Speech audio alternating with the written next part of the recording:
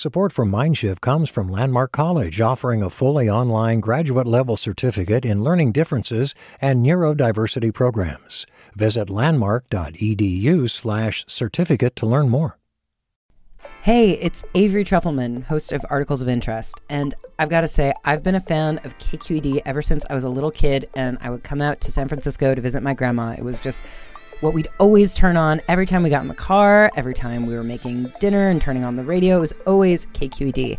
And then over the years, I've become a massive fan of KQED podcasts because this is local reporting at its best. These are answers to questions you've always wanted to know, interviews with exciting, unusual voices, necessary journalism, all told with love and care and artistry. And did you know that a majority of KQED's funding actually comes from members? It's just people like you and me supporting the programs they love, while also getting access to cool events, behind-the-scenes footage, and so much more. If you want to sign up and be a part of this amazing community, visit donate.kqed.org/podcasts to become a member today. That's podcasts with an S.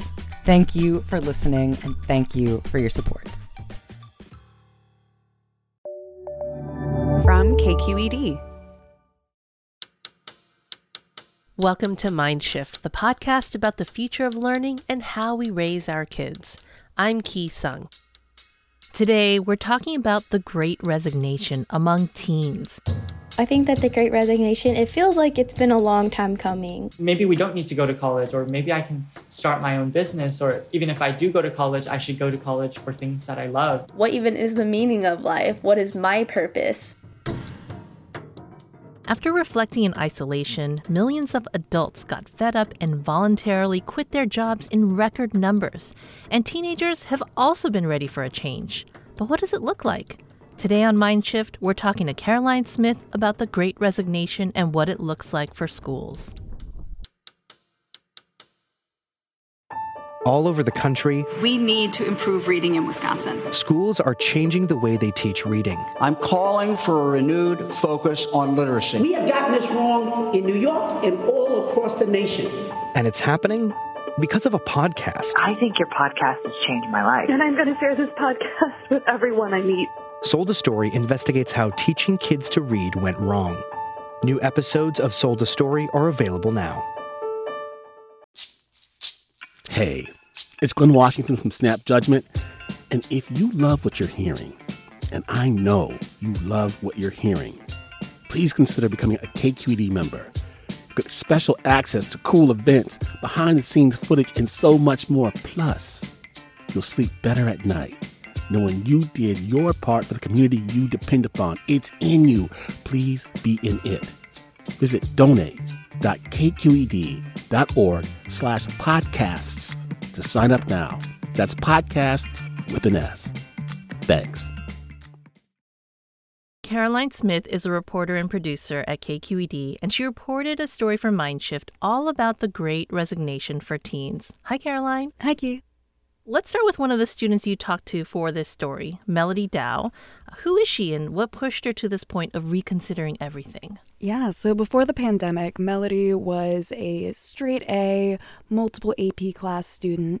I used to be such a huge perfectionist. Every single minor detail has to be perfect. And she found that when school went online, she just couldn't focus on school the way she once had. She started thinking about how many things were happening in the world, especially in the context of a global pandemic. People have lost family members, they've lost friends, they've lost other important figures in their life. And it's just really hard to go through all of that, but then receive a notification on your phone saying, your teacher posted a new math assignment. It's due tonight at 11:59 p.m. And so for her, she realized that the stakes of the world were a lot bigger than whether or not she got perfect grades in school. And this was a realization that seemed really common among the straight A kind of students I spoke with. That sounds like a lot for any student to hold in. Yeah, another student I spoke with, Ian Cito, said that moving to online school almost caused him to lose his identity.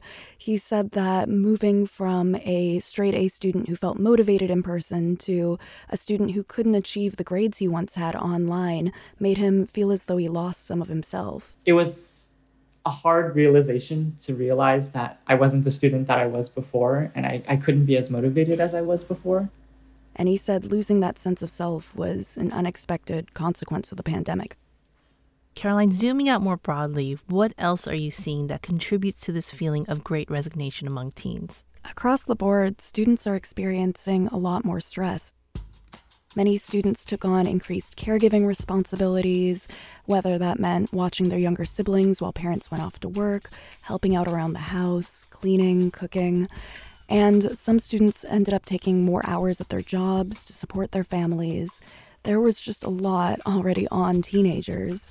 And then for them to also have to try their best at school, it really illuminated for many of the teens I spoke with how they maybe shouldn't be putting in untold amount of effort to get certain grades when that wouldn't be what would be most important in their lives. Well, I'm sure this is resonating with a lot of our adult listeners. In November 2021, for example, a record 4.5 million adults voluntarily left their jobs.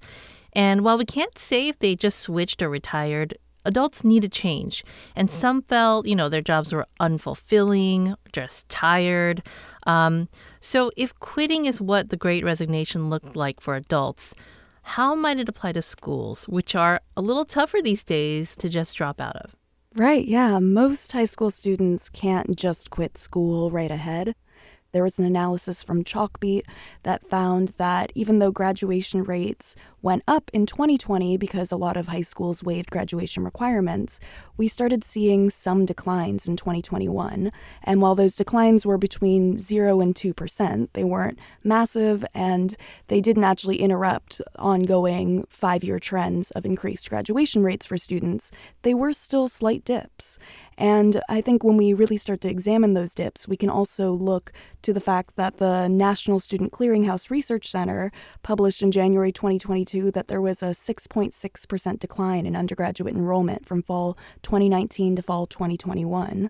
So we're seeing that some students might be deciding to not finish high school, even if that is just a slight decrease. It was a decrease during the pandemic, and we're seeing that same decrease in undergraduate freshman admittance. So for the students who did stay in school and are thinking about college, what did the Great Resignation mean for them? Ian Cito told me that a lot of his friends started reconsidering their majors for college. Friends changing their majors to something that they're possibly more passionate about, or just exploring passions in their new school. I find that for a lot of us, we're just trying to find a balance. And I think that really started during shelter in place. For students with the benefit of additional free time or with more time spent at home, they started looking at hobbies and asking themselves what they wanted to do with their lives. Ian started sewing. I made a backpack from scratch. I went to my local fabric store and sourced everything else. And so I made the pattern by myself. The thing that I'm most proudest of is the occasional, "Oh, where did you get your backpack from?" And I can tell them, "Oh, I made it myself. I sewed it myself." Melody Dow started her own podcast and realized that she's passionate about speaking to students around the world. Hello, everyone. My name is Melody, and welcome to my podcast, Study Break. I'm currently a sophomore in high school. Other students taught themselves how to code. There was a lot of different interests that students finally got the chance to dive into, and once they got the chance to dive in, they started thinking about school in a different way and wondering how they can approach school in a way that best serves their interests and what they want to do with their lives. Well, Caroline, what you're describing is what we cover a lot in Mindshift, which is intrinsic motivation. And teachers and parents go to great lengths to tap intrinsic motivation in students because it's really hard when, you're focused on external factors. So this is really fantastic. Caroline, did students say anything about the kind of schoolwork they were given? Because, there's no shortage of criticism when it comes to curriculum and how meaningless it felt, especially during distance learning. Yeah, Danielle Ma, one student I spoke with, told me that before the pandemic, she would kind of just do school. I came to that realization when I was writing preparing stuff for my college apps, asking myself these questions, like, why do I even go to class? And during that period of online learning, she started really figuring out what she was passionate about. And for her, it was English class. She realized she loved English class. I have really entertaining or insightful readings, and the class discussion is really good. I enjoyed writing, so I wanted to get better, not for an A, but so I could write better. And once she reapproached in-person school, she said that she suddenly was able to pick up on which assignments were busy work and which ones furthered her love of learning. And Danielle said that she noticed this among her classmates, too. She found that they were advocating for more meaningful work, not just busy work. They wanted more class discussions about exciting, invigorating texts rather than just homework assignments to prove that they'd read it. That sounds like a teacher's dream come true, a fully engaged class. Just to switch over to retention as an example, when a business is concerned about an employee leaving, they have their list of strategies like how to pay the employee more, give them more PTO or maybe flexible hours. When it comes to students, what kind of adjustments did you hear students ask for in schools? The students I spoke with said that it's for sure mental health reforms. Melody Dow pointed out specific reforms she'd like to see schools make. She said that peer counseling is just so important for students that schools can't overlook that. Chatting with those in your grade, conversing with them about your situation and learning theirs, it really makes you feel less alone and you feel like there's someone there supporting you. Ian Cito slightly disagrees with that. He thinks that students might not take up school resources. Although this isn't exactly true, I think a lot of us had this mindset that we didn't want school to help us because at the end of the day, the people in school didn't really know what we were going through. It's almost like, you put us through this. How could you know what we're going through? But at the same time, Melody really raised that peer counseling in person can help provide a structural way for students to talk out the mental health challenges they've faced since the onset of the pandemic. She said that at the very beginning of the pandemic, students might have been more open online because they could post behind a handle. They didn't have to make that face-to-face connection. And now that students are readjusting to in-person school, they find themselves more trepidatious. In person, if you actually talk about it, it's, I guess, more vulnerable. And people can see your struggle through, your eyes. And I think you mentioned this in your reporting, which is just because teens are talking to one another, that doesn't mean they're talking about mental health issues and how to address them. Right, yeah. So having an official school program and set space for that can help students open up. These students shared so many insights with you. What did they say about what the teachers were doing that was helpful? Yeah, Melody Dow told me about teachers who let students just take a quick 2-minute walk around the school as a reset during class, and she thinks that makes a real difference for concentration. Sirahasa Nalamothu, another student I spoke with, told me that she's noticing teachers encouraging more socialization than she did before the pandemic. They let you socialize. They know the value of it and they know that we haven't had it. What I've noticed is that more and more of my teachers are tolerating a little bit of talkiness and letting us talk in between transition points. She said that students' attention spans aren't what they were before the pandemic, and also because she feels as though she's able to learn better when she senses some form of real-world application to what she's learning. So, for instance, she noticed that the early 1900s pandemic only got 1 paragraph in her history book. And I just felt like their stories were forgotten. The people, they basically had gone through the same thing we're going through right now. It just felt sort of disheartening to see everything summed up in a single paragraph on 1 page. And I just want to make sure that doesn't happen with coronavirus. She decided to launch a community time capsule for her local town. And I'm really glad my community is mobilizing behind me too. I just want to make sure we aren't a paragraph on a page in a textbook. We're more than that. So, yeah. It's these kinds of real-world ways of taking what they're learning and thinking about how it applies to their lives that students say they value and appreciate when it's encouraged by their teachers. Caroline, one last question. Is there anything you think students really want adults to hear and absorb? Yeah, I think students want adults to know that this isn't just teen angst. While a lot of students might just be expected to reprioritize during their adolescence, these students say it's a lot more than that. They are living through a pandemic.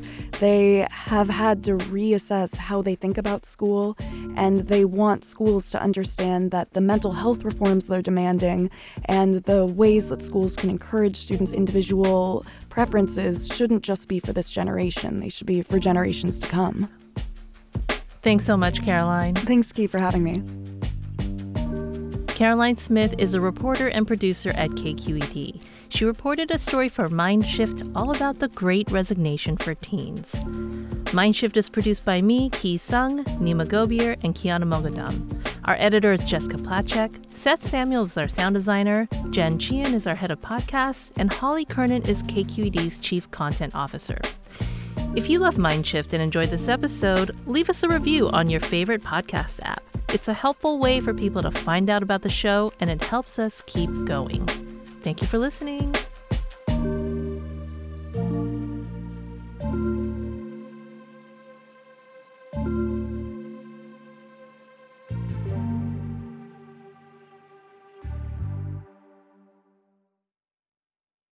Hi, I'm Sasha Khokha, host of the California Report magazine.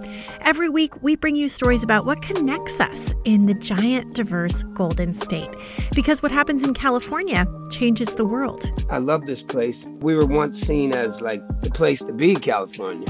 The land of milk and honey. That's where you go to Sunshine State, but we just have challenges right now. KQED's California Report magazine. New episodes drop every Friday, wherever you get your podcasts. Hey there, this is Brittany Luce from NPR's It's Been a Minute. KQED's podcasts like The Bay, Bay Curious, Mindshift, Right Nowish, and more all tell the stories of the Bay and beyond with reliable, human-centered journalism.